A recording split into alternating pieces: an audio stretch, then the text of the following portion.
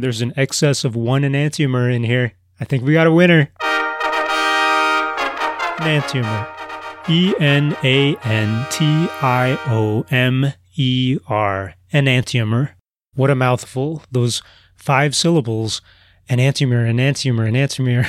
I can't even say it right if I say it repeatedly. Those 5 syllables actually mean something a lot simpler than it sounds like.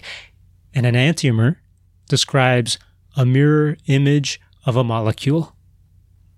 So it comes up during chemical engineering and chemistry and materials engineering and anywhere where you care about the molecular arrangement of something.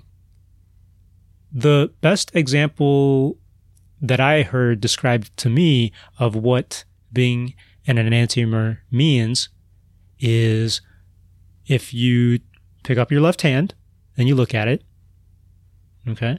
The thumb is facing to my left. And now I pick up my right hand and I look at that. My thumb is facing to my right.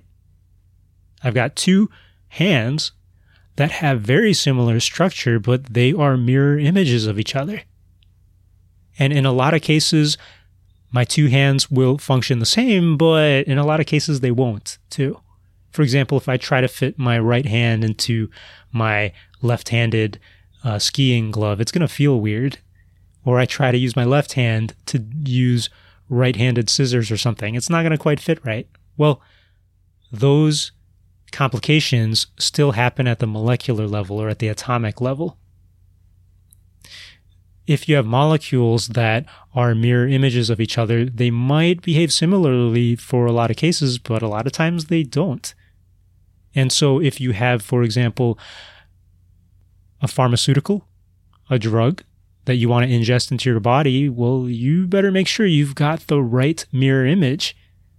Maybe you want the left-handed molecule, not the right-handed molecule, or you want a mix of them instead of just one or the other.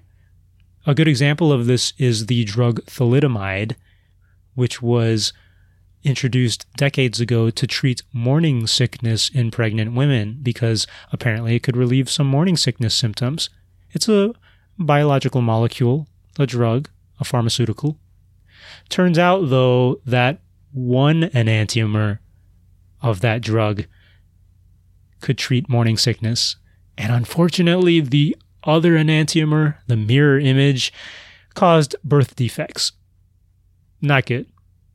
So you can imagine that sometimes these enantiomers are like the evil twin in comic books, and you need to control them.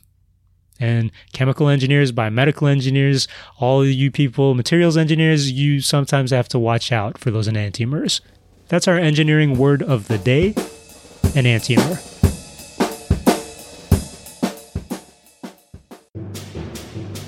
Howdy, this is Pius from Austin, Texas. I'm your resident engineer and the host of Engineering Word of the Day. Speaking of different molecules that are kind of related, I've got another podcast that's related to this one called the K-12 Engineering Education Podcast. If you're interested, go check it out at k12engineering.net. Thanks.